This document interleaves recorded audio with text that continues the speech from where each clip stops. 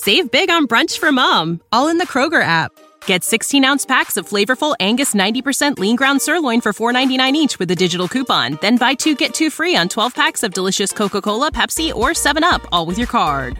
Shop these deals at your local Kroger today, or tap the screen now to download the Kroger app to save big today. Kroger, fresh for everyone. Prices and product availability subject to change. Restrictions apply. See site for details. This is a podcast from Minute Media.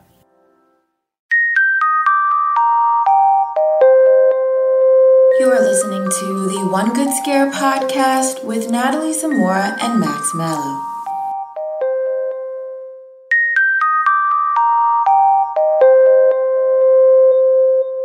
Hey everyone, welcome back to a new episode of the One Good Scare podcast. I'm Natalie Zamora and I'm joined by my co-host Max Mallow, and we have a fun episode for you today. We figured after we reviewed Scream 5 last week and really loved it, had great things to say about it, we wanted to go back and look at all the movies in the Scream franchise.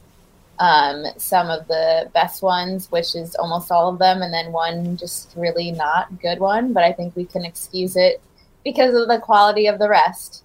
So yeah, super excited to talk about Ghostface, all the killers, all the unexpected reveals, and everything that is Scream. Yeah, I think that we should make a habit of this, because obviously there are a bunch of remakes coming out this year. Obviously, I think the most recent one coming next is the Texas Chainsaw Massacre one. Yeah. So it'd be fun to do a retrospective on that after rewatch the one coming to Netflix. And, you know, that's how we kind of started our podcast, doing these big series retrospectives. So extremely excited to talk about Scream today. I've said it before. The first one is the one that got me into horror movies and, you know, made me fall in love with not just the genre as a whole, but specifically slasher movies. I think for a lot of people, Scream is that movie for them as well. And for me, because I was, and I've documented on the podcast before and to you privately, how much of a scaredy cat I was as a kid, slasher movies were an easier gateway for me, you know? No, like, I can't imagine being young and having, like, friends in middle school and high school be like, let's watch The Conjuring. If I was that age, and who I was back then, living during that time, that would have not flown. I would have not been here. Completely different timeline, different variant of me. Wouldn't have happened. But because Scream and the original is so funny and so meta and it doesn't take itself too seriously, it was the perfect movie for me, and I'm sure a lot of people can relate to that as well. And yeah, we can't just, you know, say enough how much we loved the fifth one. It was such a pleasant surprise. I'm so happy it was good. And I'm glad that I was able to, I guess, caution my expectations, because that helped with my enjoyment of the movie, outside of that dickhead who walked in and screamed the spoiler of the movie. But anyway, so yeah, really excited to talk about the series. As always, with these retrospectives, we'll be getting into spoilers and stuff like that. So, you know, if you haven't seen any of these movies, this episode is definitely not for you. Or if you're still trying to catch up on the series. I believe it's on Peacock, I want to say, to stream. The first one or all of them? I want to say all of them. I have no idea. I want to say Peacock. Or maybe Amazon Prime. I'm leaning towards Peacock. I think it's Peacock. Even though it is a Paramount movie, right? Mm-hmm. Maybe it's on Paramount Plus. Right now. Okay. I think you're completely wrong, because apparently you can watch Scream on HBO Max, Scream 2 on HBO Max and Pluto TV, Scream 3 on HBO Max and Pluto TV, Scream 5 on Tubi and Stars. Okay, so they're all over the place. To justify the, you know, false information I just spit out of my mouth, I have a smart TV, and there are so many apps that I don't know which ones I click on to go to watch whatever I want to watch. So, anyway. I believe I rented the fourth one on Prime Video for a little amount when I watched it a few weeks ago. That's not bad. So you can probably rent almost all of them are on Prime. I don't want to be spreading fake news, so I'm just going to stop now. Yeah. You can search Prime, and almost every movie's there, but not all of them. So that's something I've done more during the pandemic, is renting movies digitally. Yeah. Like, it's such a good price. I'm doing it. Yeah, if it's $1 or $4, it's like I would be going to the theater to see it, spend $20. So right. I have no problem doing it. Exactly. Yeah. Anyway, so Scream, the genre many consider, or the series that many consider to have revived the interest in horror movies as a whole, because of how popular it was in the 70s and the 80s. Getting into the 90s, started to get copycat movies that were lower budget. I mean, you can look at, some of the big dogs, I should say, in the franchise, or in the genre. Friday the 13th, Nightmare on Elm Street, Halloween. As more and more sequels came out, people became more and more disinterested in these movies, and they wanted something new, something fresh. And Scream was that movie in 1996, when Wes Craven, one of the godfathers of horror, for many the godfather, depending on their stories with their love for the genre, obviously made Nightmare on Elm Street, and there are some amazing movies in that franchise, some movies that are complete duds, but he wanted to do something new. And it's super interesting that Scream ended up becoming as popular as it did, because it borrows a lot of the same themes from New Nightmare, which was part of the Nightmare on Elm Street series, where it was a movie within a movie and people playing themselves, and it was very, very meta. And Scream opened it up and took it out to the entire universe. People weren't used to hearing other names of horror franchises being mentioned by characters, and the rules of surviving a horror movie, and the idea of the people in the horror movie kind of knowing they're in a horror movie. So it was revolutionary, and it blew my mind when I first saw it. What was your first experience like with the original? Yeah, so I actually remember my older cousin, my younger cousin who is a year younger than me, we would always try to hang out with my older cousin, because naturally, and she would be watching, things we weren't allowed to watch. And I remember one time we snuck in her room and she was watching Scream. And at the time I thought it was terrifying, because I was a kid and you just see Ghostface and, killing. So it scared me. And then years later, when I was a teenager, I watched it again and I was like, this is the best thing ever. It's so funny. It has good kills and it has a good twist in the end. I was like, this is just a perfect movie. And I usually stray more to straight horror. I'm not really a horror comedy person, but this is definitely one of the exceptions. And this is definitely one of my favorite horror movies, the first one. Yeah, the characters and the writing, obviously done by Wes and writer Kevin Williamson, brought these characters to life in a certain way where, it's one of the strongest ensembles of new characters, new actors in a horror franchise starting off a series. In my personal opinion, Jamie Kennedy as Randy, Matthew Lillard as Stu, Skeet Ulrich as Billy, and then you've got the core three legacy characters of Neve Campbell, Courtney Cox, and David Arquette. And it's just awesome. It knows how to play on the tropes of, surviving a horror movie, et cetera, et cetera. Can't have sex, you never, don't say I'll be right back, and you never go into the basement and all that type of stuff. But, it also amplifies the idea of, and this is something I believe Jamie Kennedy was saying in his review of the movie, of women empowerment in the movies. Obviously, Gail and Sydney are two very strong women characters, and they evolve so much throughout the series. Yeah, whether they're the focal point or they're in the new one, the legacy characters. They're great. Sydney is a survivor of every movie, and some might say, well, it's getting to the point where she's a little bit invincible, right? But at the same time, I don't know if they would ever kill off Sidney Prescott. And if they did, it would be a huge thing, and they'd have to do it in a super, you know, I don't want to say safe way, but a way that the majority would agree with it. I think a lot of people would be upset overall because she's one of the OGs. I think she's probably my favorite, like, final girl trope character in all of horror. And the other thing, too, is the villains. Like, when you think of, you know, the Mount Rushmore of horror villains of, like, Freddy, Jason, Michael, Chucky, etc., they're all a person, or, you know, they all have a character to themselves, right?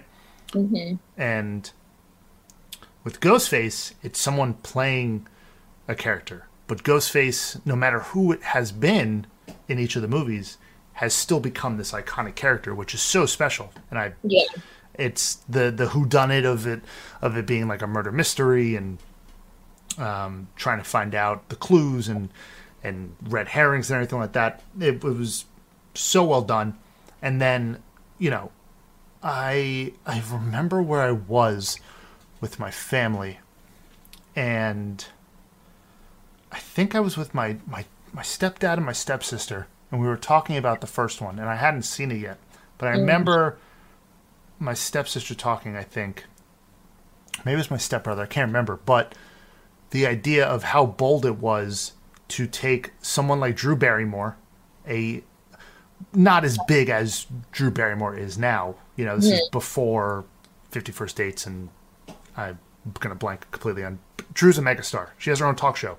You know, to take someone like Drew Barrymore, put them in the first scene of the movie, and then just axe her off right away was such a bold thing to do. And it worked. Yeah, and I think, too, just from the first movie, they really created a formula that they were able to recreate pretty successfully in almost every other entry. You know, the opening scene of someone either getting killed off or about to be killed off.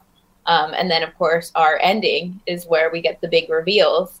And it's always someone who either the main character knows or is connected in some way. So, of course, like you said, the whodunit, it's like you have so much more of a reason to try to figure out who the killer or killers are, because you know they're going to have some type of meaning to either Sidney or to Billy or to someone who's central to the plot. Right. And I also love that a lot of the kills aren't pointless in the first one, except for the principal, Henry Winkler. It's more or less just a kill to add to the body count, you know? But it's also during the day, which is great because you don't expect it. That's something great that Scream does, is they do kills in the broad daylight.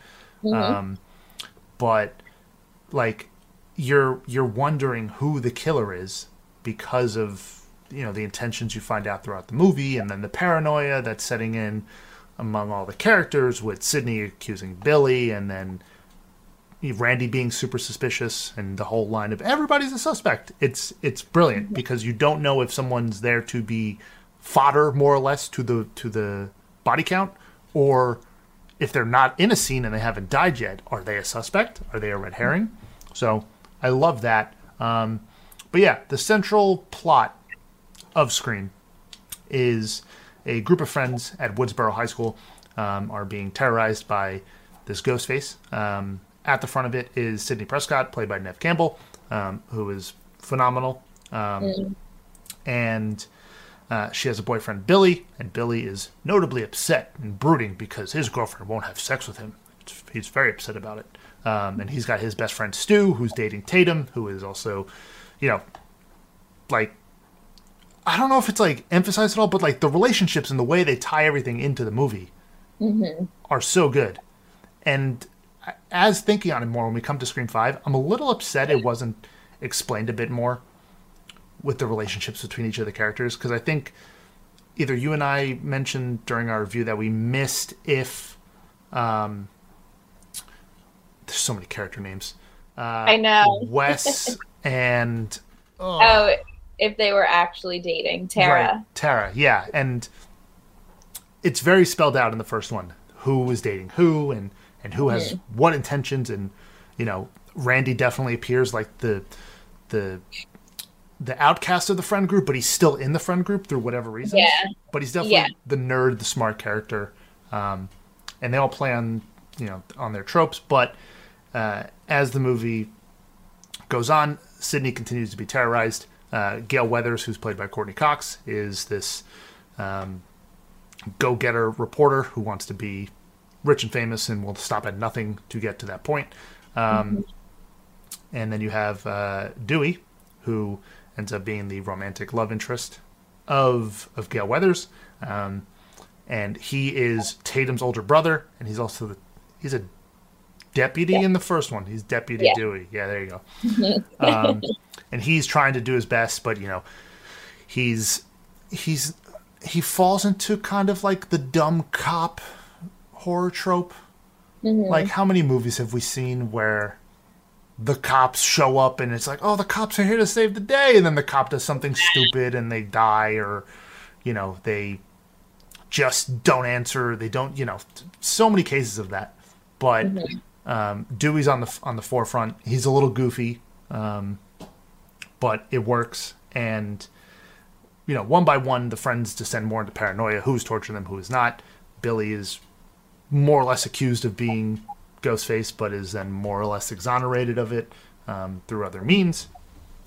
And the whole movie, not getting into the kills and everything like that specifically, but it crescendos at this big house party at Stu's, where you get so many iconic, memorable moments in all of horror, with the big reveal coming at the end that Sidney's fears were right all along. It was Billy, her boyfriend. And not only are there killers, there are two killers, and it's also Stu. And this is where another part of people love to rank this type of stuff in Scream, and we'll do it as well. But you have your ghost faces and your motives. And what was the motive behind doing all of this? Killing people like Tatum, the principal of the school, for whatever reason. I'm just gonna call her Drew Barrymore. I can't remember her name. I know. There's so many names going in and out of my mind right now. But I swear I love this movie. I swear, I just can't remember. Casey Becker, thank you. Why'd they go through all this trouble? Well, it was Sidney's mother slept with Billy's dad.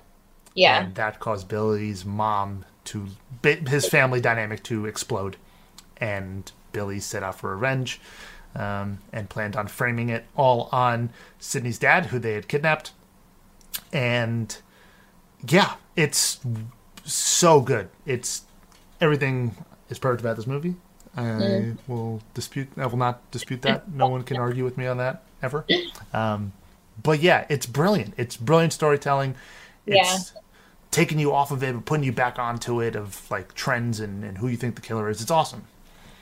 Yeah, I agree. And like I was saying, this formula they created with the first one, I really love too how when the killer is revealed, that's not the end of the movie. It's like you said, there's the killer, but then there's also their motivations, and their motivations are explained thoroughly through this kind of crazy dialogue, especially in the first movie, this crazy dialogue that Billy and Stu are having with Sidney.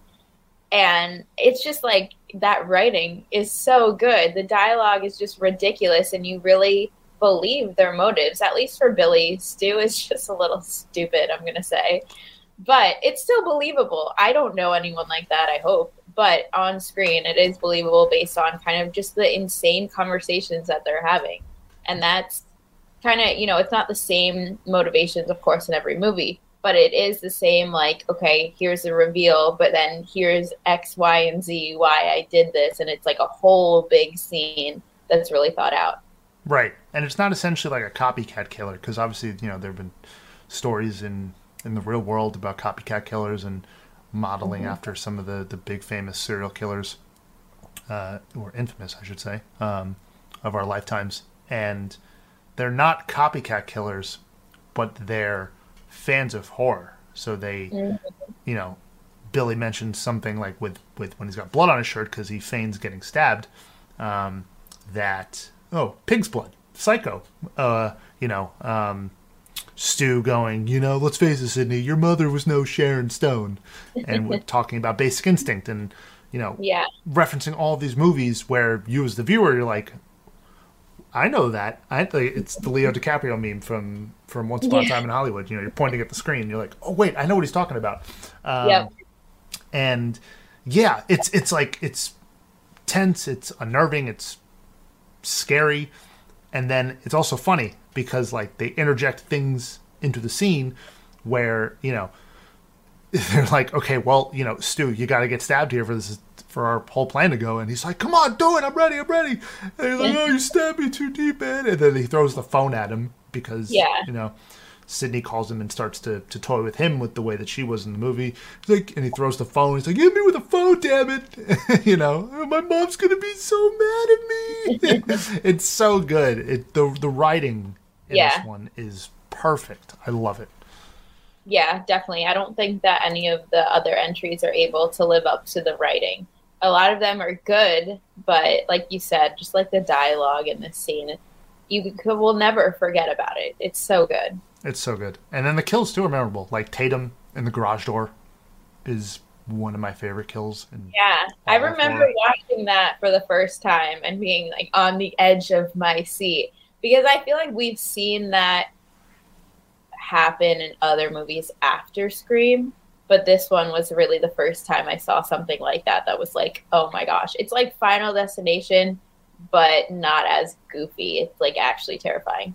Right. And you get like so many like cool like niche things in that scene with Rose McGowan, who plays Tatum, being like, oh, Mr. Ghostface, you're going to kill me? And then, the way she dies, because all we've seen so far are stabbings with a knife. The killings are very simple, more or less. And then I believe am I mixing that up with Scary Movie? The principal fault? Nope, I'm mixing it up with Scary. You know what I'm talking about in Scary Movie? Yeah. Where the guy goes on top of the school and he's like, I'm going to jump. I'm going to do it.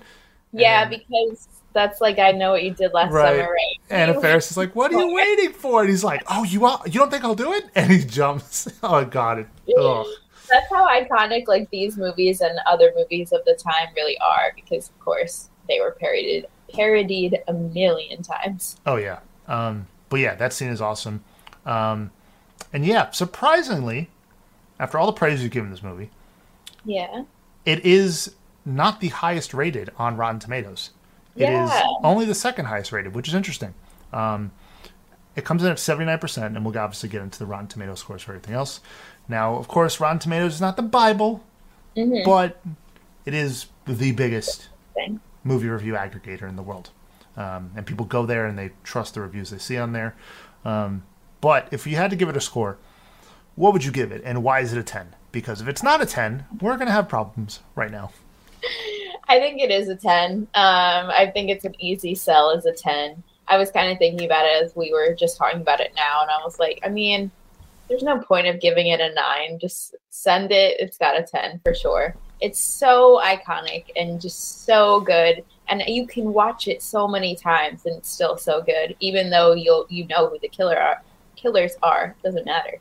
Yeah. And what I loved about it on like my second or third rewatch going back and watching it is after you find out who the killers are, you try to go and find out who killed who.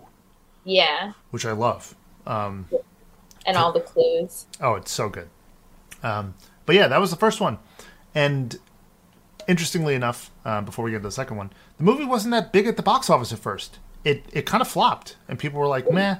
But by word of mouth in 1996, it did better and better the longer it was in the box office, which is something you don't normally see. Obviously, movies that are hyped up, they got big release windows, the weekend is big, and then more or less they start to tailor off, unless you're a Marvel movie, really, nowadays. But yeah, because people loved this movie so much and it was so innovative, more and more people went to go see it. And that's why we have the franchise we have now. So, if you were one of those people in 1996, shout out to you. And if you are, I'm surprised you're listening to this podcast. But cool, thanks. Anyway, we could probably take our first break, but we can get into Scream 2 because, you know, it doesn't stop there. if you have a horror movie talking about horror movies, you have to have a horror sequel that gets into the rules of a sequel. Yeah. So let's take our first quick break, and then we'll be right back. So Scream 2 came out in 1997, again directed by Wes Craven and written by Kevin Williamson. This is a really good duo here for these movies. And I think we were talking about it with the Final Destination movie episode that we were saying, for the most part, it kind of got worse with every entry. Not every time, but it kind of had a gradual downfall. And that doesn't happen with the Scream franchise. It doesn't get better each time, but it doesn't gradually get worse and worse until it's just trash, which a lot of horror franchises fall victim to. So Scream 2, 1997, this is a very, very great sequel. As far as sequel goes, you always kind of cringe for the worst that could happen, and this one was definitely a success. Yeah. And I remember I was like, I binged these movies. I wanted to get through them when I was younger. Yeah. And I wanted to watch it more. I loved that the second one did the same exact thing that the first one did in the beginning. Yes. But it updated it and it innovated it. So you still get the same kind of intro with, this time instead of one character, you get two notable characters and two very notable actors in Omar Epps and Jada Pinkett. Yeah.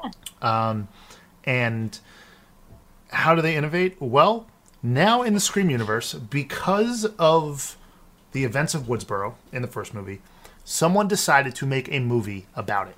So you have a movie within a movie in the same way that you did in New Nightmare. And the movie's called Stab, and it becomes a huge focal point of the series moving forward. Mm-hmm.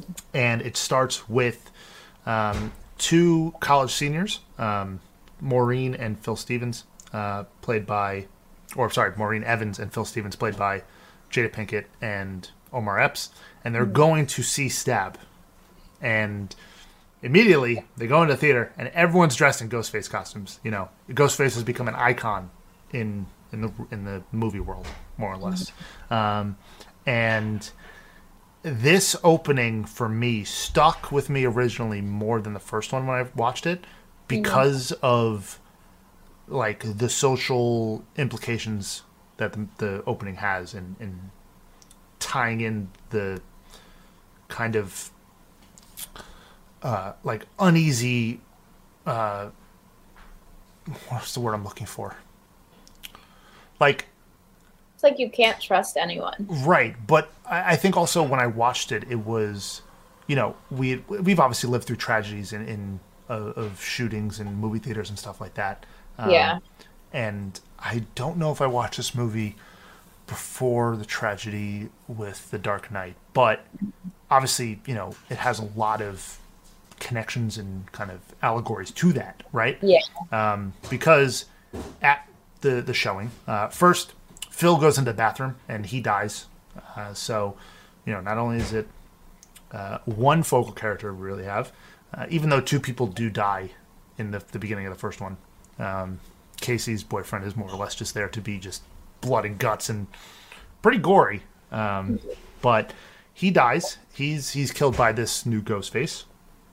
And then a Ghostface character goes and sits next to Jada Pinkett and kills her right there in the middle of the theater. And she's stabbed in the stomach walking down the aisle, in terrible pain, realizing these are her last moments, and everyone in the theater thinks this is just part of the big premiere, which is so I can't imagine if that was to happen in real life, and no one's believing you. Everyone thinks you're this actor that's coming in to, get everyone hyped up. It freaked me out as a kid.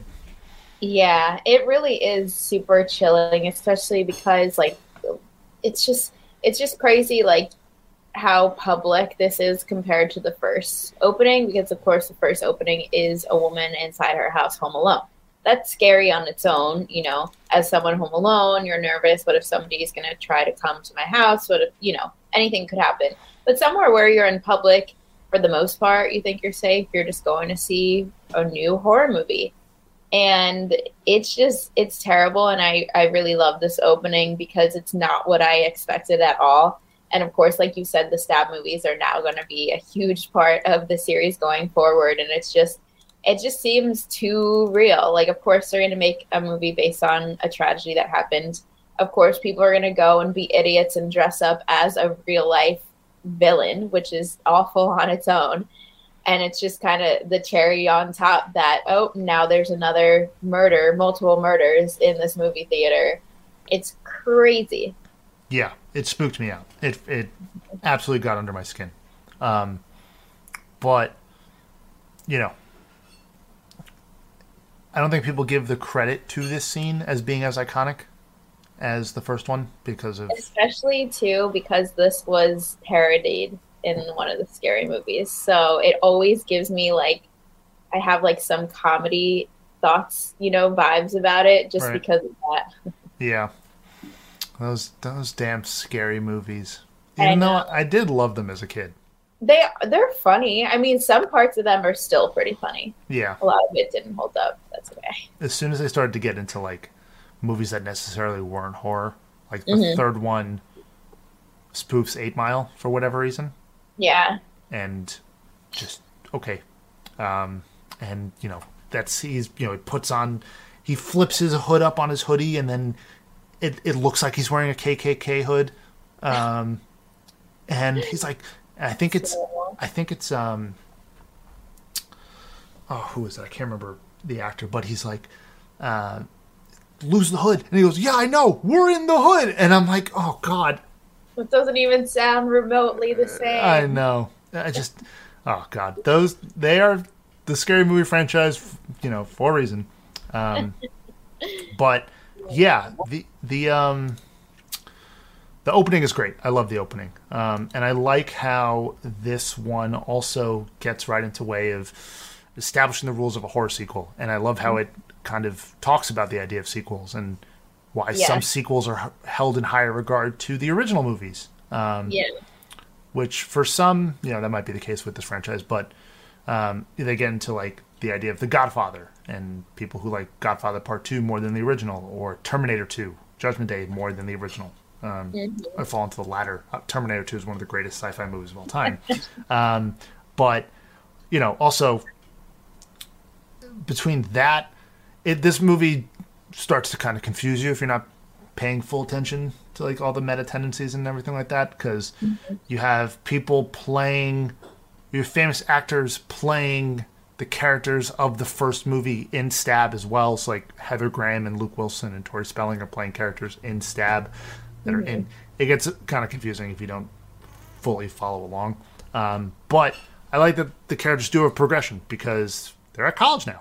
You know, Sydney's trying to go on with her life, which is good. And that's kind of always Sydney's MO in these movies is I just like, can I just live my life? I want to go to the next thing. And I like that, you know, you mentioned Final Destination. Ali Larter's character from the first one to the second one, she kind of loses it more or less. And she ends up in an institution and wants to be surrounded by nothing but padded walls because she knows that death is coming for her. And obviously she ends up dying anyway, which is so, those movies. But I love that as the focal character, she always wants to push on and, you know, and prove that she's a survivor and she's stronger. And every experience that she has in these movies makes her a stronger person, up until the point in the fifth one where it's like, yeah, I'm Sidney Prescott, of course I got a gun. And I'm like, cool, badass, like, let's go. But yeah, you have Randy, Dewey, Gail, and Sydney all returning for the second one. And then you get some new characters. Sarah Michelle Gellar's in this one, who plays Cece, who is a sorority sister.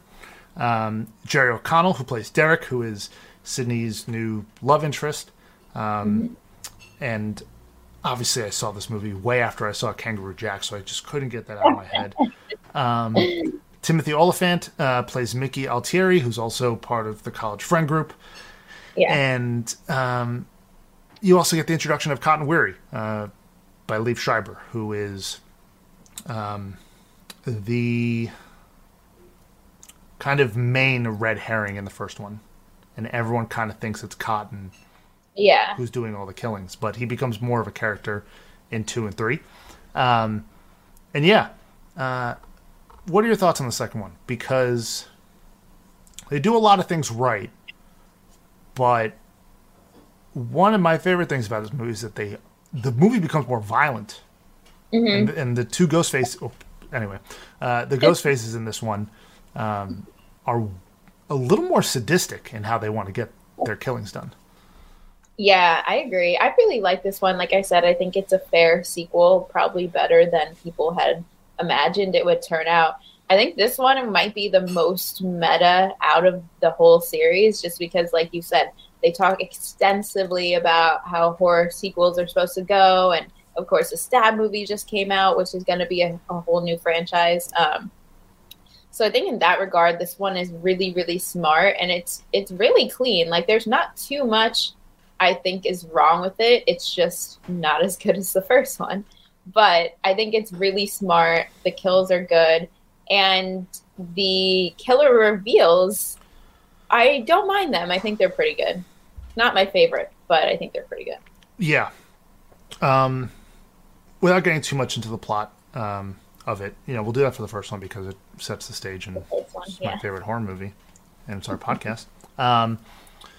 The kills go as they go. Unfortunately, Randy does die in this one. Which is really sad. Randy's one of my favorite characters ever. And he was definitely like the guiding light, the Gandalf, more or less, showing the way.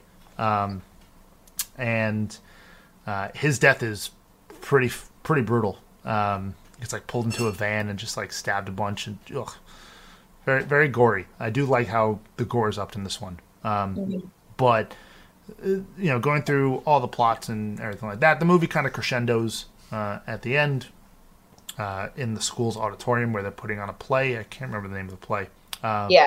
But it is revealed that the killers are one, a character by the name of Debbie Salt, who is a local journalist, but is then revealed to be Mrs. Loomis. So it's Billy's mom. And Billy's mom wants revenge for what happened to Billy. Which, cool. Get it. Believable. Then you get the second Ghostface, which is Timothy Olyphant, or Mickey. And his reveal might have landed better for me if they didn't do that stupid song and dance number in the cafeteria. I hate that scene so much. But I also just I don't really buy his buy-in. Like, it's basically just explained that she paid him and he's just a psychopath, so he said yes. Right. It's one of the weaker ones for sure. But I guess she needed help. Yeah, I guess if you're going to enlist somebody, might have enlist a psychopath who's willing to do it for money, I guess. But yeah, obviously I like the reveal of a character not saying who they are. And then the motivation of it being Billy's mom is really, really good. I do like that. And as far as Mickey goes, it's tough. It's between him and the third Ghostface, which we'll reveal. Third one is so stupid. Yeah. Those are both the worst, in my opinion. But, yeah, what ends up happening is that Cotton ends up being the one to save the day, and the movie kind of reconciles the two, because in the first one, Cotton is framed for killing Sidney's mother, and then he ends up getting exonerated in the beginning of this one, and Gail is trying to get the two together, because Gail and Sidney aren't BFFs yet.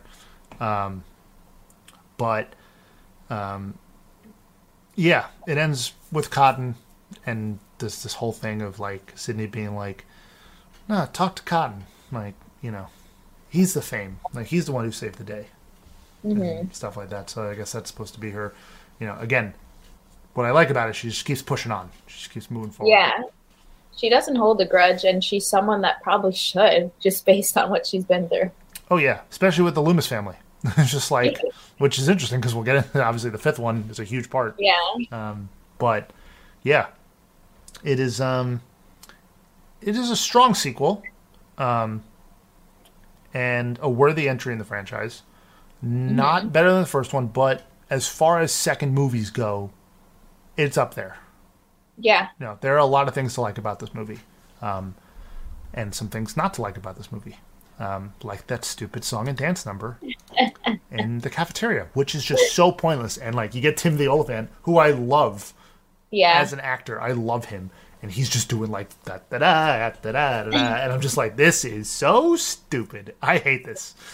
But yeah, so the big thing we kind of hinted at before is that this movie is actually rated higher than the first one on Rotten Tomatoes. It's got 81%, which is... I don't really get it at all. I don't. Like we've been saying, this is a worthy sequel. They did a good job. The first one is a lot better, but what would you rate this one out of 10? I would say... the first one's a 10. Yeah. I'd say like a 6. Okay. I'm saying a 7. Okay. I said... well, you know what? I'm going to adjust my score of the fifth one in this episode. So see, that's what I was thinking. I'm like, it's...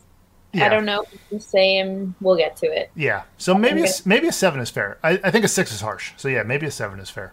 Okay. So yeah, delete that from the script. I'm watching you in Google Docs.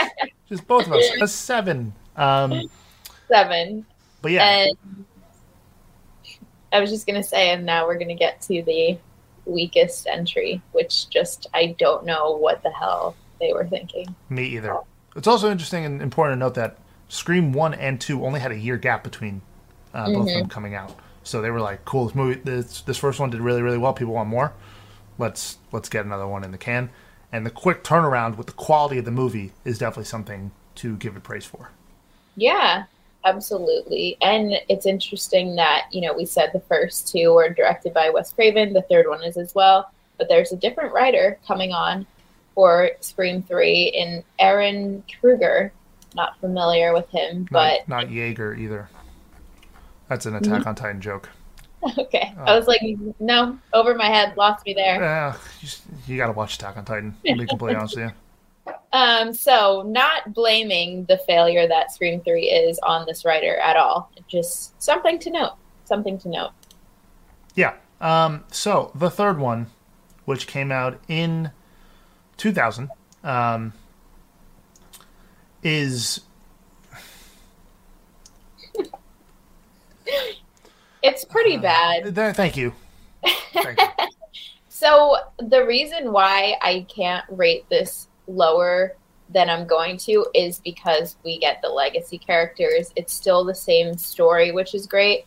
But the direction they take it is just garbage. So many things don't make sense, literally at all. It's such a stretch. And this is the one where they use the voice changer, right? Yes, which is, I don't mind the voice changer. I find that interesting as an innovation. I feel like it's so cheap, though. It's just like, all right, now you can do literally anything because you have this. Yeah, it does kind of break the rules, right? Yeah. But, this one, like I mentioned, the New Nightmare references. This movie is as close as New Nightmare as it gets because the movie takes place on the movie set with the actual characters playing the characters in Stab 3, which is extremely convoluted. It seems like it makes no sense as we're talking about it, but when you watch it, I guess it makes sense. Yeah, and this movie also was the subject of a number of rewrites, and it got, ripped apart by the MPAA, the Motion Picture AA. Where the kills were, changed a lot to be more appropriate, more or less. Appropriate is a weird word to describe this, but, for screen, it's not as gory. The kills definitely feel watered down, and that had an effect on everyone's perception of the movie. But it's important to note that. So, you can take some of the criticism away to understand that there were issues that affected this movie, but the movie still came out and they still asked you to pay money to see it. So, you know. Right. I don't think that the movie was even bad because the kills weren't as crazy. I don't think that's even like anything I think of when I think of the third movie. I just think of the fact that it makes no sense. Yeah. But I will say, I think it is pretty cool, which I didn't really think about only because we're talking about these movies like in succession, that in the second movie at the end, in the first movie, we're seeing like Cotton is a villain, we think, because he could have actually killed Cindy's mom, all of this. Second movie, he comes out a hero. Third movie, he's just killed in the opening scene. So they're just like, no fucks given, which I have to appreciate. You get attached to someone and they're gone. Yeah. It was very interesting. And they show the voice modifier, you know, pretty much early on, that you have to kind of figure out what's going on. Because it's a very weird scene, because Cotton is like antagonized by Ghostface that his girlfriend is being attacked. Yeah. And then, you know, then they're trying to figure out who's being kind of messed with and who's not. And then you have this whole like thing where the girlfriend, who's played by what's her name? Another notable actor. I will figure it out once I am able to look through. Kelly Rutherford, and like, you know. Oh, from Gossip Girl. Yeah. Miss Vanderwoodson. Yes. Yeah. Yes. You know, she thinks that Cotton is messing with her, and then Cotton, you know, because you have like the scene where Cotton's like, I'm gonna come in there, I'm gonna rip your guts out, and I'm just like, what the hell is going on? Like, yeah, I am so confused. It is weird. It is like, I like the idea of them doing that, but the way that they pulled it off is just weird. It's really weird. And yeah, like the characters aren't as likable. Some of the themes in it, and it gets like too meta up until a point where, as someone who loves meta as a theme in a movie, it is just so confusing. And yeah, the movie, you know, does have things that make it new. The voice changer, which I kind of like. You're not a fan of it. You also have the idea that in this one, after 2 movies of there being 2 Ghostfaces, this is the only movie in which there is 1 Ghostface. So, new, I guess. Yeah, it's like, I don't mind the fact that there was only 1, but it's usually more fun when there's 2, especially because it just makes it more realistic that many people were able to be killed without being revealed, I guess. Right. And one thing that I kind of hate in this movie are the red herrings. Like Patrick Dempsey, who plays Kincaid, who's a detective trying to figure out what's going on. He's like, there's a lot of red herring things that are thrown at him. But some of the characters in the movies, in the Stab movies, are like named after real life actors. So you have someone named Tom Prince, and Prince is spelled exactly like Freddie Prinze Jr. Freddie Prinze, yeah. You have Parker Posey, who plays Jennifer Jolie. You have Emily Mortimer, who plays Angelina Tyler. So like, even there, you combine 2 characters and you get Angelina Jolie. Right. You know, it's just, it is, if I would recommend to watch New Nightmare over this movie, like infinitely, because New Nightmare is a more coherent movie. It does basically exactly what Scream 3 did later, and it's not as good. Plus, they bring Jamie Kennedy back in a stupid way. They're like, oh, we found a videotape with Jamie on it, and I guess Randy's going to explain now the rules of the 3rd movie in a horror franchise. And I'm like, that's kind of low-hanging fruit. Like, yeah. Kind of lazy. Yeah. It was lazy, and it's just like more of the same. Like we said, there's some things different that they changed, but it just wasn't enough. I don't know. And I guess we can talk about the kill reveal, the ghost face reveal, because I don't like this either. Yeah. Before we do that, though, there are two things that we forgot to mention. Yeah. Excuse me. One, Carrie Fisher's in the movie. Yeah, I was going to say She has that a cameo. too. And That's a plus. yeah, that is a plus. R.I.P. to the legend. But I believe, she has this meta line about being Prince Leia. Yeah, I think she tried out for the part or something like that. Right, and that's because she wouldn't sleep with George Lucas in this movie universe. She didn't get the part. And I haven't done much reading on it, but it seems after the Harvey Weinstein scandal that there was kind of a post-evaluation of some of the things in the movie.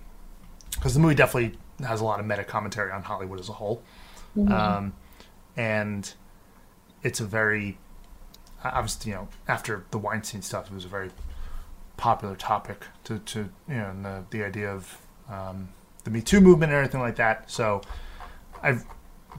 it's weird to think of that, that was in the movie. But it is Carrie Fisher, and if you don't like Princess Leia and Carrie Fisher, and also Billy Lord, who's amazing, don't even talk to either of us. But the thing that I hate the most about this movie, because we'll get into the killer, and I do not like the killer, is the stupid ghost of Sydney's mother that they bring into the movie. Mm-hmm. It is the stupidest plot device ever. And I hate it. It's just what is the point of adding this now?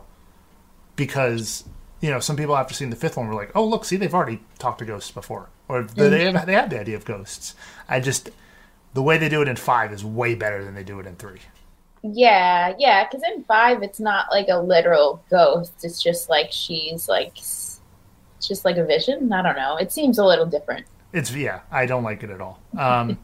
But, yeah, the kills aren't great. The story's not great.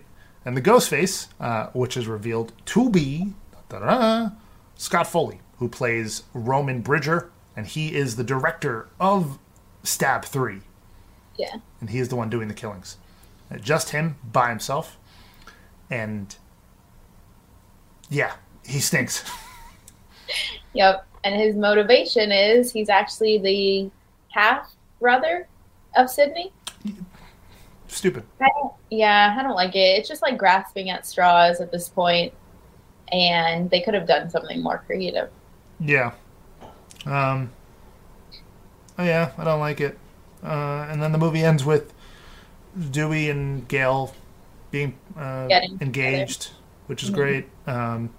Sydney's walking a dog home, and there's this symbolic thing of leaving the door and stuff like that open, and she's with Detective Kincaid now, Patrick Dempsey, and who knows if she's still with him in movie lore, because we don't hear from him ever again.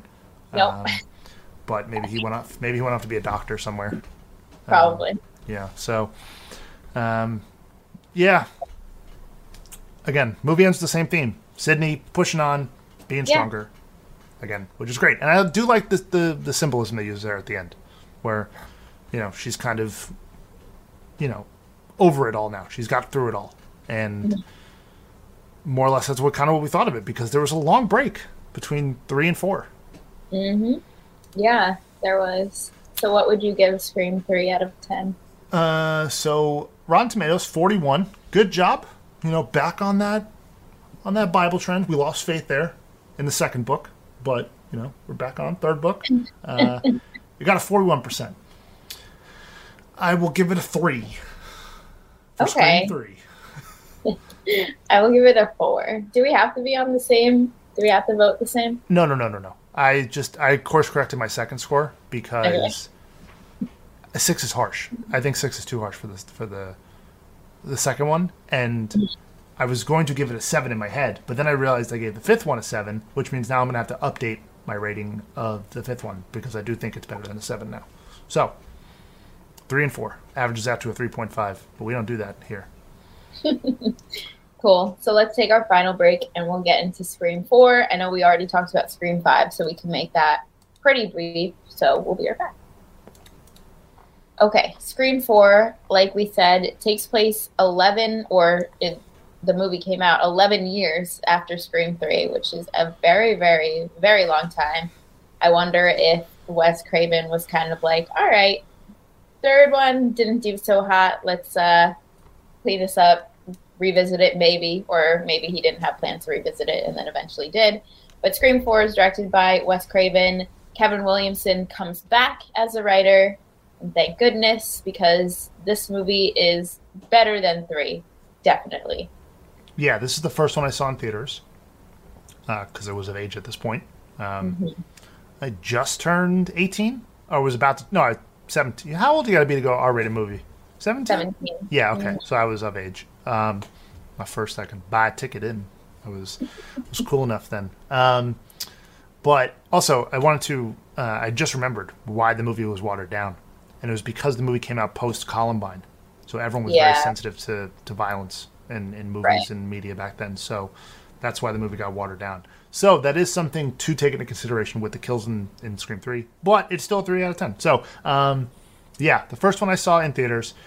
I hate the way this movie looks because it's shot with some stupid film grain over it where everything kind of looks oversaturated or whatever. And I don't know technical terms. I'm not a movie director or a cinematographer. But it looks weird. You know, foreheads look shinier than they need to. And it's really weird. But this one centers on a new cast of characters now. And the idea of reboots and remakes in horror, more or less, which is kind of the same thing that 5 does a little bit, but I like the way 5 does it better. Yeah, me too. But the characters in 4 are really good. Emma Roberts, Hayden Panettiere, Kieran Culkin, obviously our legacy trio. They're great. I do like the characters a lot. Kirby is one of my favorite Scream characters ever. Yeah, she's awesome. And, you know, maybe because of the Scream 5 Easter egg that she's alive somewhere. Maybe we see her in the 6th one if they make it. Radio Silence, you should do that. And, yeah. This movie, though, has in my opinion, the worst opening.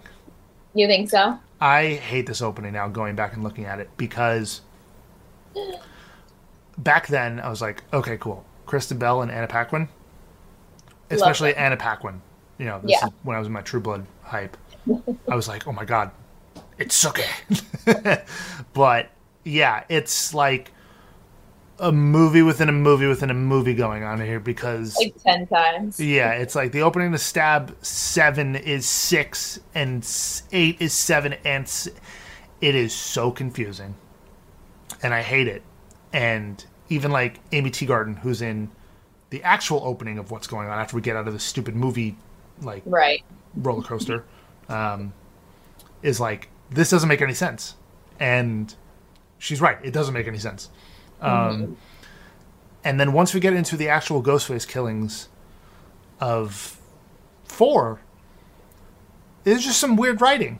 Like, Amy Teagarden is talking to Ghostface about how she has a 4.0 GPA. And I don't know how a 4.0 GPA and her, like, ridiculously high IQ are supposed to prevent her from getting killed in this moment by Ghostface. Right. So, anyway, cool. If that's what you're going to use to intimidate a serial killer.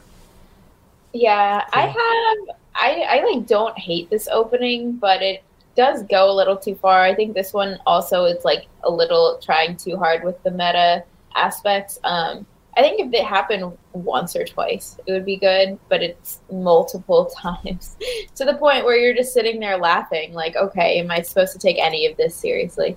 Right. You're like, when are we getting to the actual movie? Right. I liked it when I first saw it. It's just it hasn't aged well with me. Which is, you know, it is what it is. But it's definitely down there with Scream 3. When we get to ranking them all, it's going to be tough for me to decide. But yeah, so this one surrounds a new cast of characters, like I mentioned. Jill, Kirby, Charlie, Rory Culkin, not Kieran. Excuse me, we did this last week. Yep. Trevor, Robbie, and Olivia. Those are our new high school characters. And then in doing so, we also revisit Sydney, Gail, and Dewey. Gail and Dewey are now married. Gail is trying to write a book and is struggling very much doing so. Dewey is now the town sheriff, so he's gotten a promotion. Good for him. And Sydney is also an author now, a self-help author. So the thing that she got at Gale for in the beginning of the series, she's now become that. So, but the friend group is as tight as it has been with these three in this entry. And I like this movie, and I really liked it when I saw it, because they do a lot of fun things. But after seeing the fifth one, my opinion of this movie has kind of gone down a little bit, especially with the way the movie looks. Like, it is a bit of an eyesore at times. Yeah. The gore is good. The kills are good. I do like the ghost faces in this one. Mm-hmm. Me too. But it does just have... It like... The writing dipped a little too much into the cheesy portion at times. Especially at the end. It gets really kind of cheesy. But... Yeah, I like how it's like the adults now are like going in and trying to figure out, and they're trying to solve the murder with all the kids, even though Sydney is still the target. Years later, the people are still trying to kill Sydney, which has got to suck. But some of the characters are good, and they do a lot of the same things of rehashing the tropes of the first one with Trevor, who is Jill's ex-boyfriend, and Jill is Sydney's cousin. He's being very brooding and very upset about a lot of things, and he's more dark in his like tone and nature in the beginning of the movie than Billy. Like, when you first watch the first one, you don't suspect Billy, or you do when you're smart, cool. But Trevor's it's very weird how Trevor's character is portrayed. There's some really weird lines in dialogue. I don't know. What do you think of the fourth one? I really don't feel strongly about it either way, good or bad. I think it's fine. I do really like the ghost face reveals, and I like how this is the first one that the main character is actually Ghostface. Right. That's really awesome. I do really like the ending. I think the first time I watched it, I've only seen it a couple of times, but the first time I watched it, I did not suspect that at all. So I love that. But beyond it, I think it's pretty forgettable. There's nothing that I can recall that I'm like, oh, I love that, or oh, that sucked. It's just all, meh. Yeah. Also, I forgot. There's this really stupid cop scene with Adam Brody and Anthony Anderson, who in fact is the guy in Scary Movie 3 who's like, lose the hood, and then whatever his name is like, yeah, we're in the hood. You get the kill, the first kill is cool because you get this out of focus shot of Ghostface running up to Adam Brody and just killing him as Anthony Anderson is sitting in his cop car talking to him, and then Ghostface stabs Anthony Anderson in the forehead and then gets out of the car and starts to walk around and shadow box with Ghostface, even though he's not in front of him, and Ghostface is just standing there being like, what the hell is going on? And he has a stupid one-liner that I can't remember, and then it just falls down. I'm like, that was weird. Yeah. And it wasn't as funny, I think, as maybe I thought it was funny when I was a kid, but now it's just not funny. There's some kind of pointless deaths here to add to the body count. The kills kind of become more and more unimportant through the first four with the main characters. Like Alison Bray's in the movie, she plays Sydney's publicist, and she dies. She gets thrown off the parking garage onto a cop car. It's pretty gruesome, pretty gory. And for what? For why? Yeah, I don't understand. I don't know. But I do love the theme of Robbie and Charlie, the two best bros, they run Cinema Club. It's Cinema Club. It's not Movie Club. And they want to host a Stabathon because they're such big fans of the franchise. And I do like that about them. You think it's stupid? No, I think it's stupid of them to hold that event knowing that people are going to get killed. But I do like them. And obviously, obsessive movie buffs, I can relate. Yeah. But stupid move of them to hold a Stabathon. Similar to in the first movie, why are you having a party? The fifth movie, why are you having a party? Right. So yeah, there are some weird things about it. Even though, like, Robbie and Charlie are kind of supposed to be Randy, Kirby is definitely Randy. Like, she's the smartest, she knows the most. It's an awesome scene where, like, she's being questioned in the same way that Casey is in the first one, and then she just, like, rattles off a list of 20 horror franchises. Yeah. And I'm glad that she's alive, apparently, because I want more of Kirby in the sixth one, if she does come back. But yeah, some of the rules they also add, because they get into the idea of reboots and remakes and stuff like that, and later on sequels of reviving a franchise. And one of the rules they come up with is, like, to pretty much survive a modern horror movie, you have to be gay. And I remember being like, I don't understand that. And nowadays, I don't understand it at all either. And it, like, comes back towards the end of the movie when Robbie is getting killed by Ghostface, and he tries to say that he's gay to save his life. Weird. Doesn't land. And it's just weird. But yeah, the first reveal is cool because towards the end of the movie, after people have been killed off, they obviously end up at a house. It's not a party because the Stabathon is the party. They all, there's a town curfew, and they all still go to the party anyway. But then they go home, and Kirby is starting to fall for Charlie, and and Trevor walks in and is like, "Whoa, were you two about to, like, whoa?" And I'm just like, "Dude, what is going on?" And it's really weird, but they kind of, again, reimagine the scene of Casey and her boyfriend from the first one, except Charlie's alive. He's sitting in the chair, and Kirby's trying to save his life from Ghostface.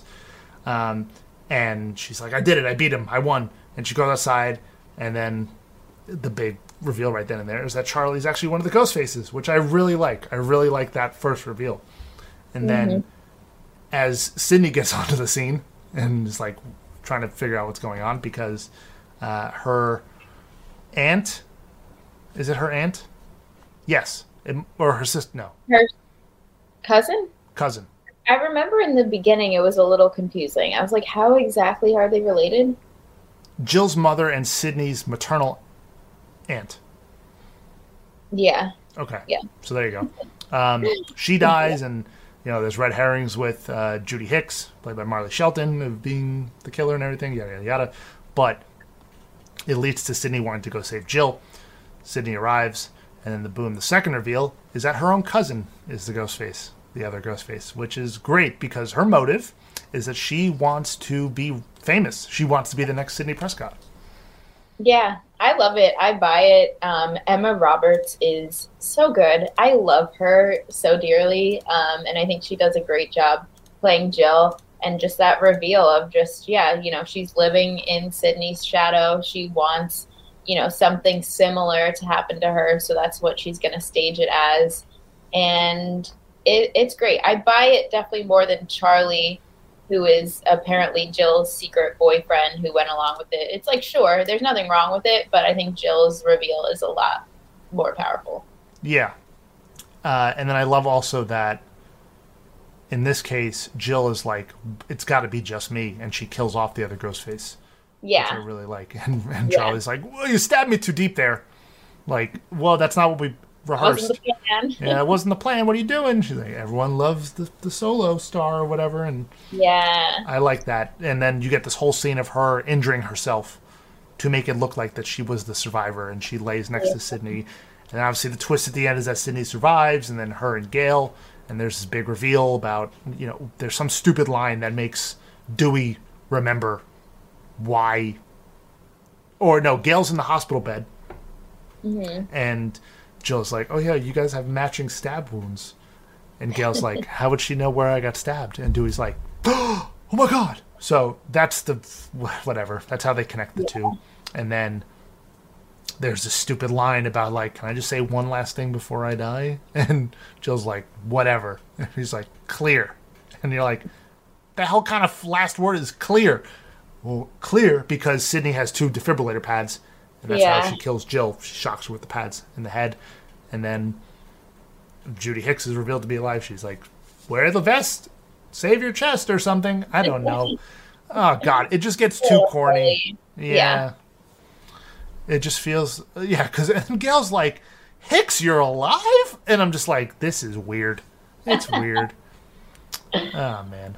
Yeah, it gets too silly. It's a good reveal, and then it kind of gets muddled by too much talking, too much dialogue. Agreed. But... So this one, definitely better than the third movie. Like we said, the Rotten Tomatoes score is a 61%. So not rave reviews, but definitely not a failure. Better than 3. Yeah. Out of 10. What's the score? I think 6. Yeah, that's where I'm at too. I think 6 is a fair score. And then, yeah, we can briefly talk about 5. We reviewed 5 last week. It was amazing. It was great. It was everything that you would want from a movie being rebooted. It is the first Scream movie not directed by Wes Craven, obviously, since he passed after 4, which was terribly sad. But this one was directed by Radio Silence, the team of Matt Bettinelli, Open, and Tyler Gillette, the best a man can get. And they did the Ready or Not movie, which you and I both love. Yep. And it was written by James Vanderbilt and Guy Busick.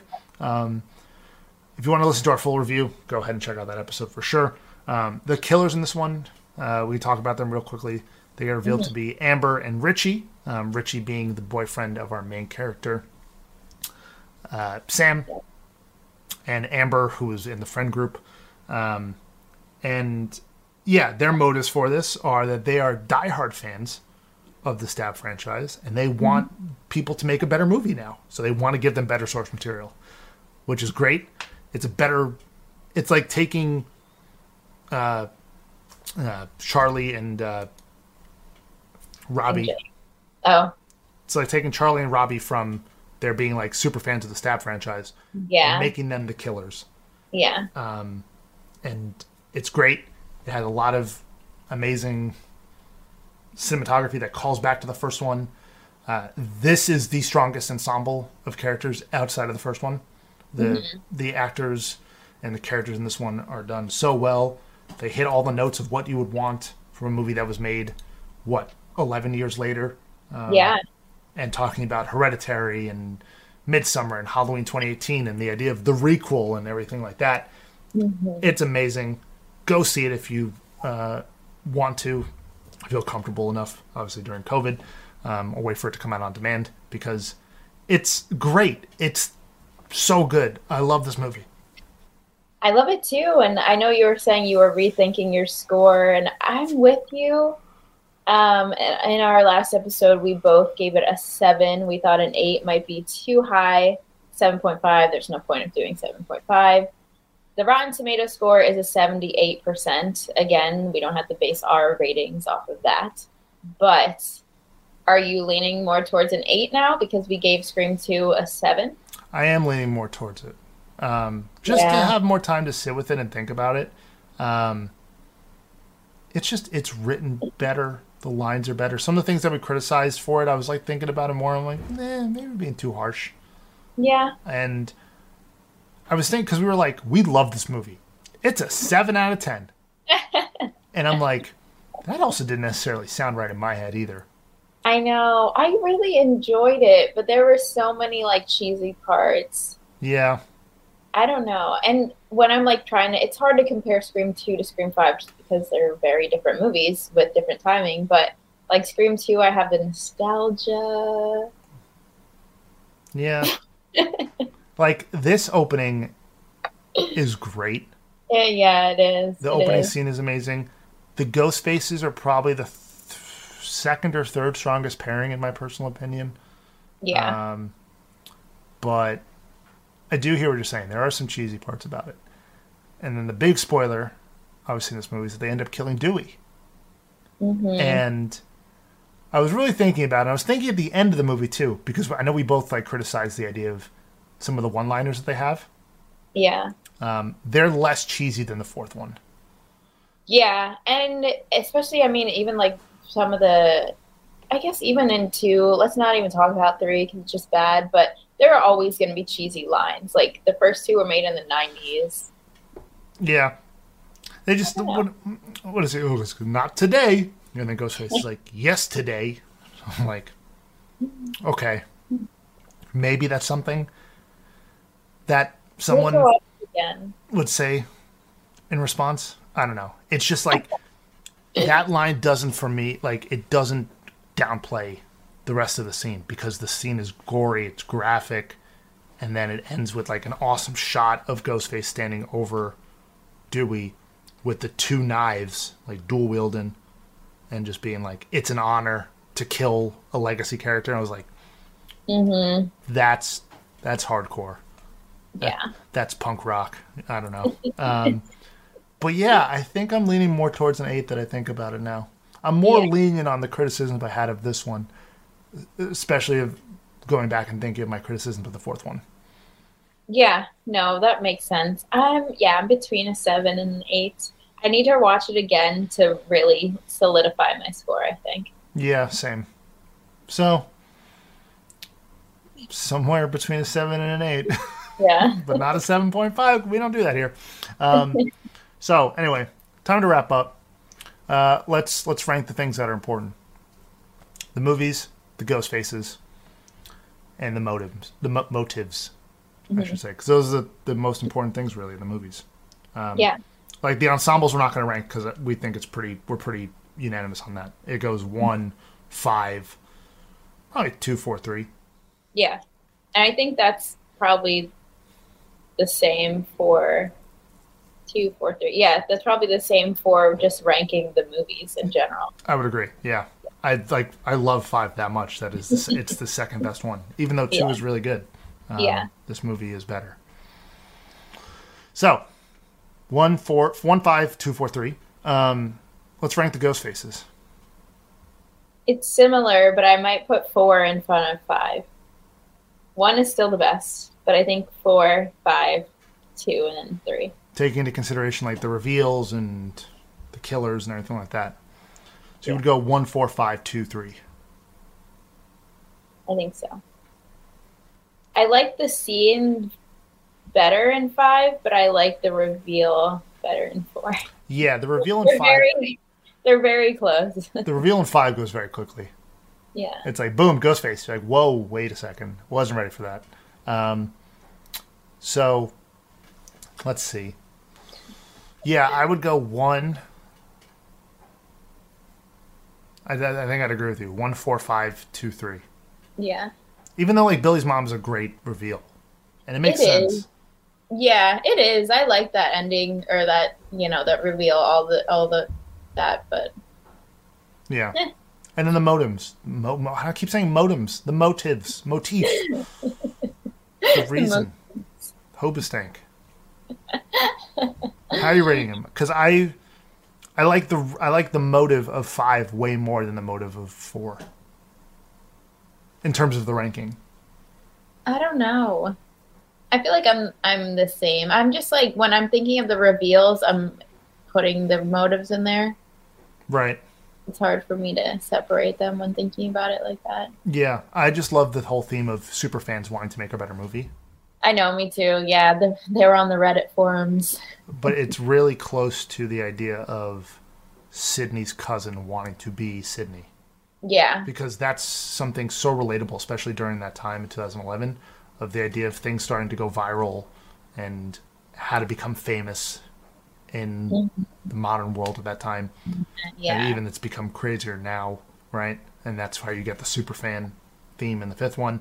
So without the 4th one, you don't get the 5th one. Yeah. But I think it's just executed better and kind of explained a bit better. And there are some better lines with Amber being like, oh, wait, no. I was radicalized by the internet. And I'm like, that's funny. That's hilarious. Yeah. But I also love that Jill just is like, cool, thanks for doing my bidding. Time to die. I don't know.